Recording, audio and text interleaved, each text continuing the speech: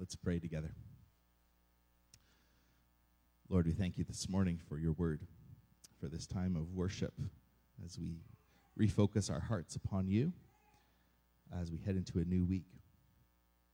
And Lord, we pray that you would open your word to us this morning, that you would speak and you wouldn't just inform us, but you would transform our hearts to live for you in this world that you've made. We ask this in your name. Amen. Amen. Well, once again, welcome. If you're visiting or you're new or you're watching online for the first time, my name's Nick, and I'm the lead pastor here at the church, and we're thrilled you're here. It is neat to see a full house again, and love to connect with you after the service. So come find me. I will have a boy hanging off me somewhere. I've just got one with me today. The others are feeling a little sick.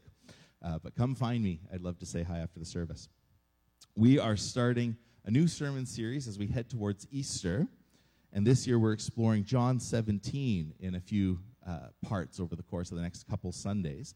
John 17 is called Jesus' high priestly prayer because Jesus prays for his disciples, both the ones there but also the ones to come. And that's why we're calling this series Listening to Jesus Pray for Us. Interestingly, though, these first few verses are actually Jesus praying for himself, focusing on him and the Father. And if you look at the first 5 verses here in chapter 17, he begins his prayer with these key words: Father, the hour has come, glorify your Son. Now we're dropping into John 17, right into the middle of the story. And John has actually been working with those key words and those themes of hour and glory for 17 chapters. And so we're going to do a quick survey of how that works so we can understand sort of the impact of our reading this morning. The hour has come. So lately, as Brian mentioned, are you excited about spring? Rowan asks us repeatedly, when is spring? Has spring come?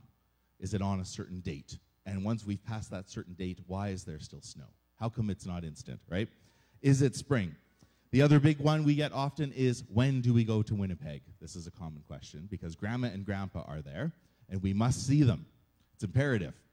When are we going to Winnipeg? We realized that if we told him actually too far in advance, it would drive us crazy. And so we actually one time waited until the morning we were to leave to tell him. And we said, Rowan, guess what? Today we're going to Winnipeg. And you should have seen him like right now. I was like, no, like literally right now. Yeah, go get ready. We're going to go. The excitement was palpable, right? And when the time has come, be it spring or the journey to Winnipeg, certain things are set in motion, aren't they? Especially if you're going on a trip. There's things that have to be done. The car is packed. In our case, the snacks are also packed in abundance. And off we go. And there's that question, especially when you're young, is it time yet? Is it time yet? And when will the time come? And then the hour has come. The time has arrived, and something is now beginning. Something has started. Something has shifted. And it's that same sense of shifting that is present in Jesus' words here when he says, the hour has come. There's 3 things particularly that arrive when that hour comes, as Jesus says these words. The first is that it's the hour of glorification. And you see that right away. Look with me at John 17, verse 1. Father, the hour has come, and what's the next word? Glorify your Son, that the Son may glorify you. The hour that we have been waiting for, if you're reading through John's gospel, and that's sort of been set up for you, and of course we're jumping into it now just this morning, but the hour has now come, it's finally arrived, and it involves the revelation of the glory of God. Now, glory we tend to think is a sort of a word of splendor. You might say, like, look at the sort of in their glory, and they're sort of radiant and golden and glittery, perhaps, I don't know. But the concept in Hebrew of glory refers to weightiness. It refers to one's reputation, to one's character, to what you are honored for. And we get a sense of that when we say, this is our glory, or almost when you think of battle, perhaps in some sense, and you're going for glory, for what you will be remembered for for the character that you're exhibiting as you aim for glory. But in Exodus and in the Bible, glory, God's glory, is about the revelation of who he is and what he's about, his character, his reputation, his glory.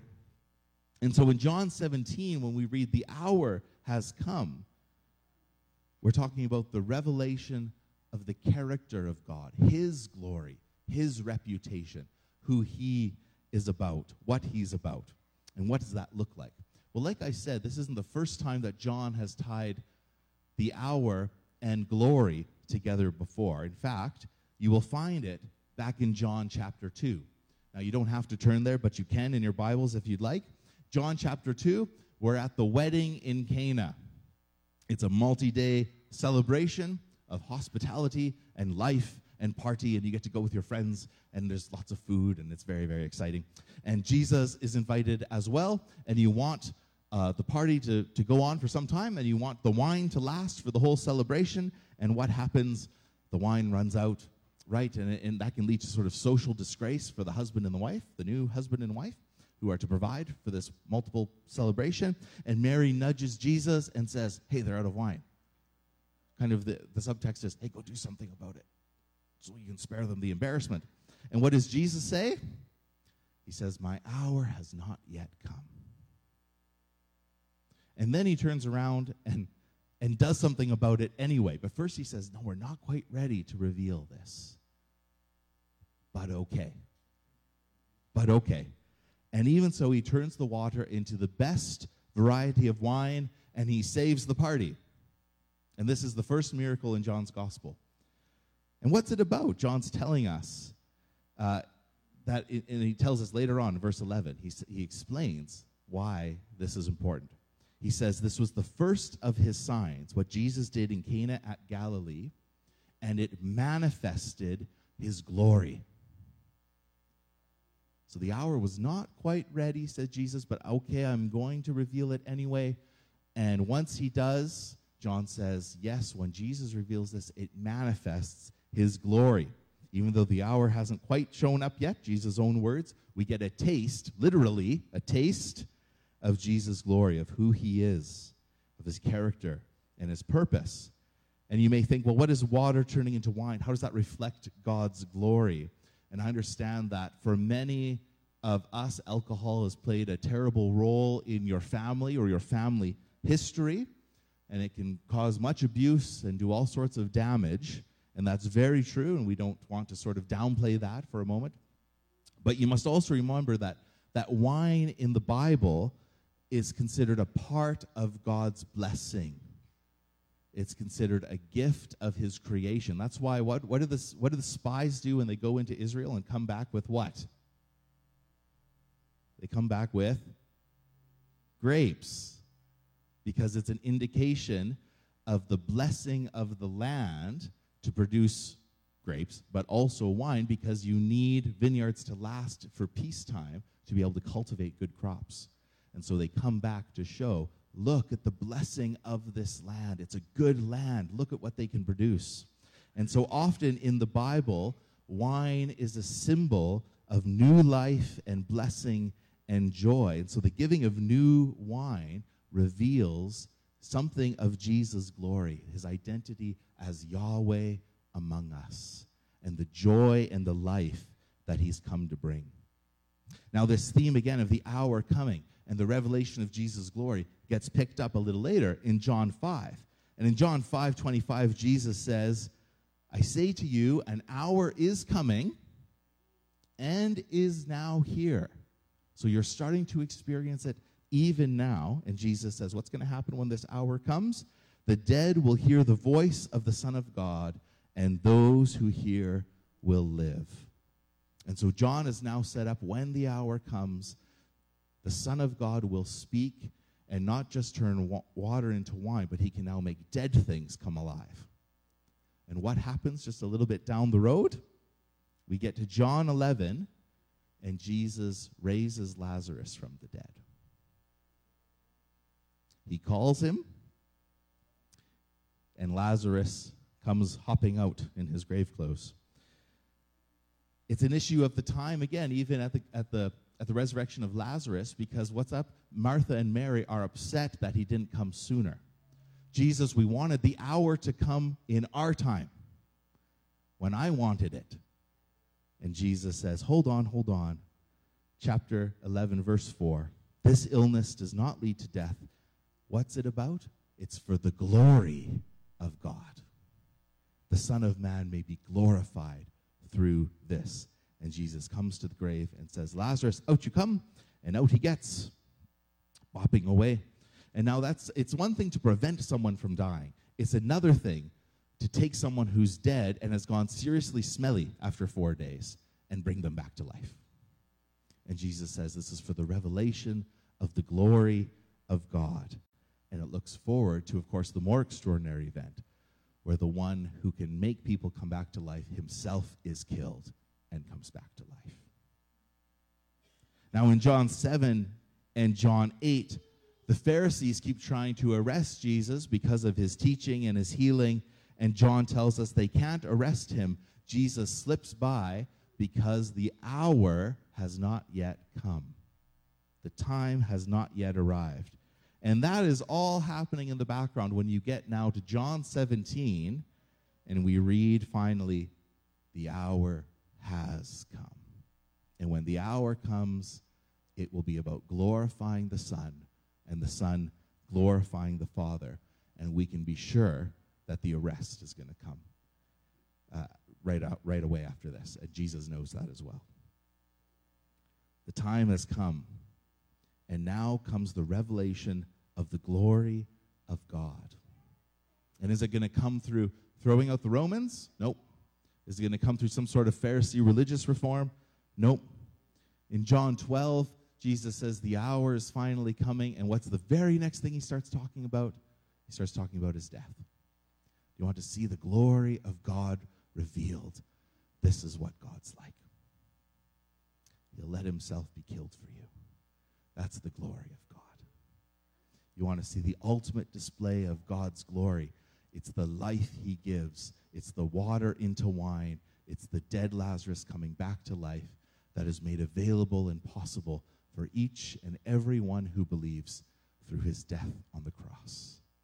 This is what it means to know the glory of God, his character. In John 12, verse 27, we get a picture of the sort of the turmoil in Jesus' own heart as he knows his death is coming. He says, my soul is troubled. What should I say? Father, save me from this hour? There's that key word again. No. It was for this purpose that I have come to this hour. Father, and here's the word again, glorify your name. Glorify your name. How will he glorify his name? Verse 32, when I am lifted up from the earth, I'll draw all people to myself. And that's what's going on when we get to John 17, verse 1. The hour has come to reveal the glory of the Son, the one who gives life and breath, and they will be revealed most fully at the cross. This is what it means to love, to lay down your life for your enemies and to give them the love and the grace of God for all who will believe. And so it's the hour of Jesus' glory, his revelation as Yahweh among them, but of course it's the revelation of his death, the suffering servant who will give his life for the life of the world. This is why he's come. But there's more than just meditating this morning on this is Jesus' glory, that he's willing to go to the cross for us. I want to focus on the reason he does it. And look at verse 2. And what he says is the promise for us. He says, verse 2, he says, glorify the Son, and then since you have given him authority over all flesh, to give eternal life to all whom you have given him. And then he answers the question, what is eternal life? And if you've been in church for any amount of time, we talk about eternal life fairly often. It's one of those things we think, but we're going to come to know Jesus and you can have eternal life. But here's the definition of eternal life from Jesus. Verse 3. This is eternal life, that they know you, the only true God, and Jesus Christ, whom you have sent. Eternal life involves knowing, being in relationship with the living God who loves you. This is eternal life. And eternal life for John is never just sort of intellectual knowledge, like I know about God as sort of an abstract idea. It involves fellowship. It involves intimate relationship with God, knowing him as a person. So do you want to know true and abundant life, says John? You look at Jesus. And what's the greatest revelation of who Jesus is? It's as he's hanging on the cross. That's what God's about. That's the God who loves you. So the hour has come, starts this prayer. The hour of Jesus' glory, the hour of his coming death, which are really one and the same, but also the hour of the giving of eternal life for all who will believe. That's the reason I've come, says Jesus. What are some of the implications of all that for us today? Just two things I want to mention quickly. One's a response, and the other is a reminder. What do we make of Jesus' words for us? I think the first thing is there's a call for us to respond to what Jesus says here. We don't make God in our own image. We don't have an idea of God and then fill him with what we would like that to be. No. God has revealed who he is. And he has revealed himself most fully through Jesus. We see what God is like in his willingness to go to the cross and to take our sin and our death upon himself, to give eternal life, resurrection life to all who will believe. That's his glory. That's his reputation. That's his character, that he's come to bring that healing love and that joy and that new life to all who will come. And so the first thing for us to think of this morning when we look at this text is the response. Will we respond to Jesus who goes to the cross for us? Will we believe?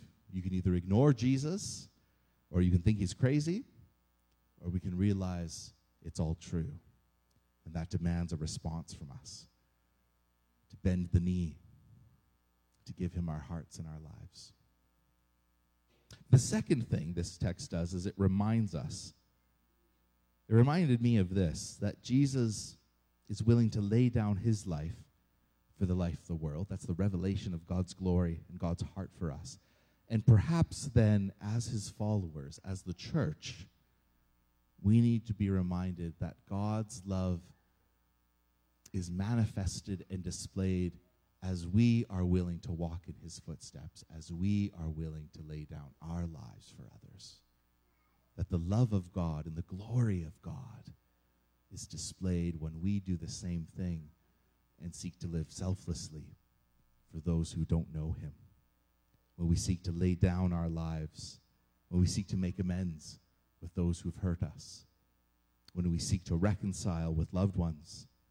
Perhaps most importantly or significantly, most recently, is when we seek to live in peace and love in harmony, even in the midst of intense political divides in our country, and intense and emotional debates over responses to COVID and regulations around COVID and issues with our government, that perhaps the glory of God is displayed as we choose instead to love each other first and foremost, and let that harmony and the peace of God be what we're known for, even if we may disagree in other areas of opinion, that we would seek first his kingdom and his righteousness. And perhaps as a church, that old song, "They'll know we're Christians by our love," would be true of us. And I pray that would be. And so may our lives point to Jesus as we reach out to those who do not know him. May we be about that work of making disciples, pointing people to Christ in our words and in our actions, at home and in the workplace, because it's for his glory, for his splendor, for his name. Let's pray together. Lord, this morning we thank you that you did not forsake the hour when it came. That, Lord, you faced it knowing this is why you came, to go to the cross for us, to bear our sins and our sorrows, to take on the death that we deserve for the evil that we cause, to take that all upon yourself, and to reveal ultimately that this is the glory of God. This is who God is like. He's the God who lays down his life for his enemies. He's the God who loves those who don't love him. And he's the God who makes life and salvation available for all who believe. Lord, we thank you that forgiveness and hope and healing from the brokenness of our lives is found in you. We can try all sorts of ways to medicate that, to try and satisfy our longings, to try and find meaning and hope on our own. But Jesus, at the end of the day, our life is found in you. Only you can turn water into wine and bring new life. Only you can breathe and speak into what is dead and make someone come alive again.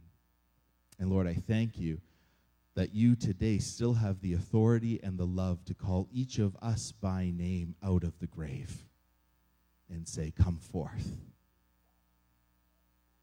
Lord, regardless of what we're in today, the sort of week we've had, the sort of sins we're facing, the issues we're facing at home, in our own lives, in our families, at work, whatever it might be, you call us from death into life. And Jesus, we pray that you would remind us, first prompt us to respond to that call. And second, Lord, to remind us to live in light of what you've done. That you left the comfortableness, we could say, to come to us, your enemies, to love us. Lord, may we be willing to step outside of our own comfort zones to extend your love and your grace to those that we may consider our enemies. Indeed, those that perhaps in our own family,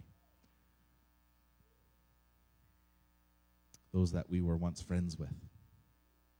Lord, that you would help us to live out your love and your reconciliation in light of the cross. Lord, we thank you today that you are at work in our world. We thank you that you're at work in Dryden. And we pray, Lord, your blessing over this land and over this city, that you would continue to be about the work of your gospel. Lord, we pray for the ministries and the churches where your name is lifted up, and we pray your blessing over them.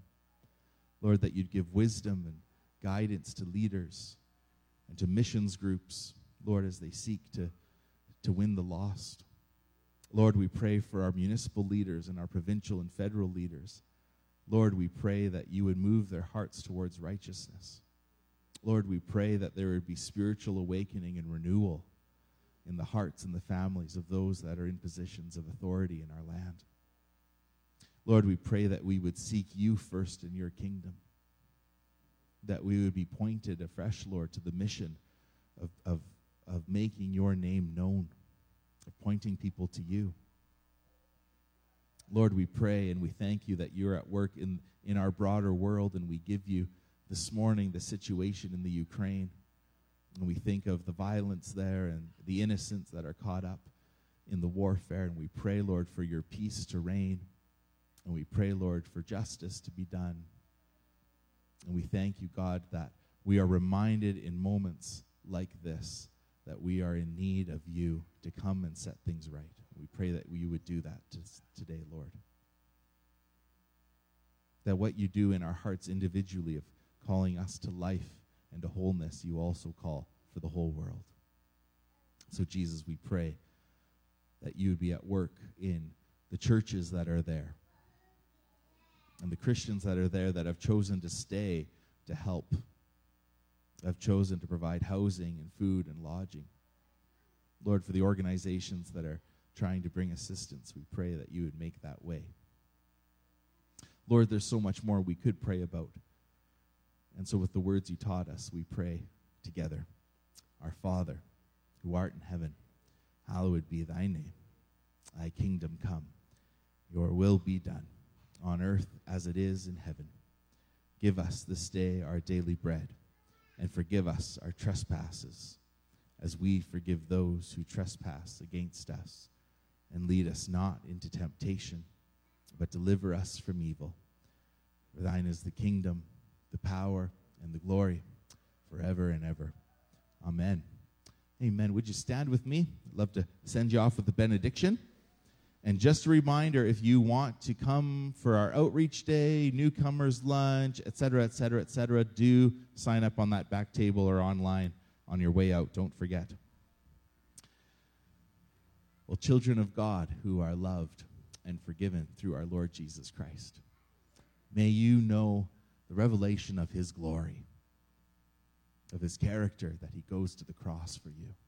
And may you know the fullness of that salvation, of his life and of his healing love in your hearts and in the hearts of your family and your home today. And the grace of our Lord Jesus Christ and the love of God and the fellowship of the Spirit be with you all. Amen. Love you guys. Have a great week. If you want prayer, I'd love to pray with you. Otherwise, we'll see you next Sunday. Bless you.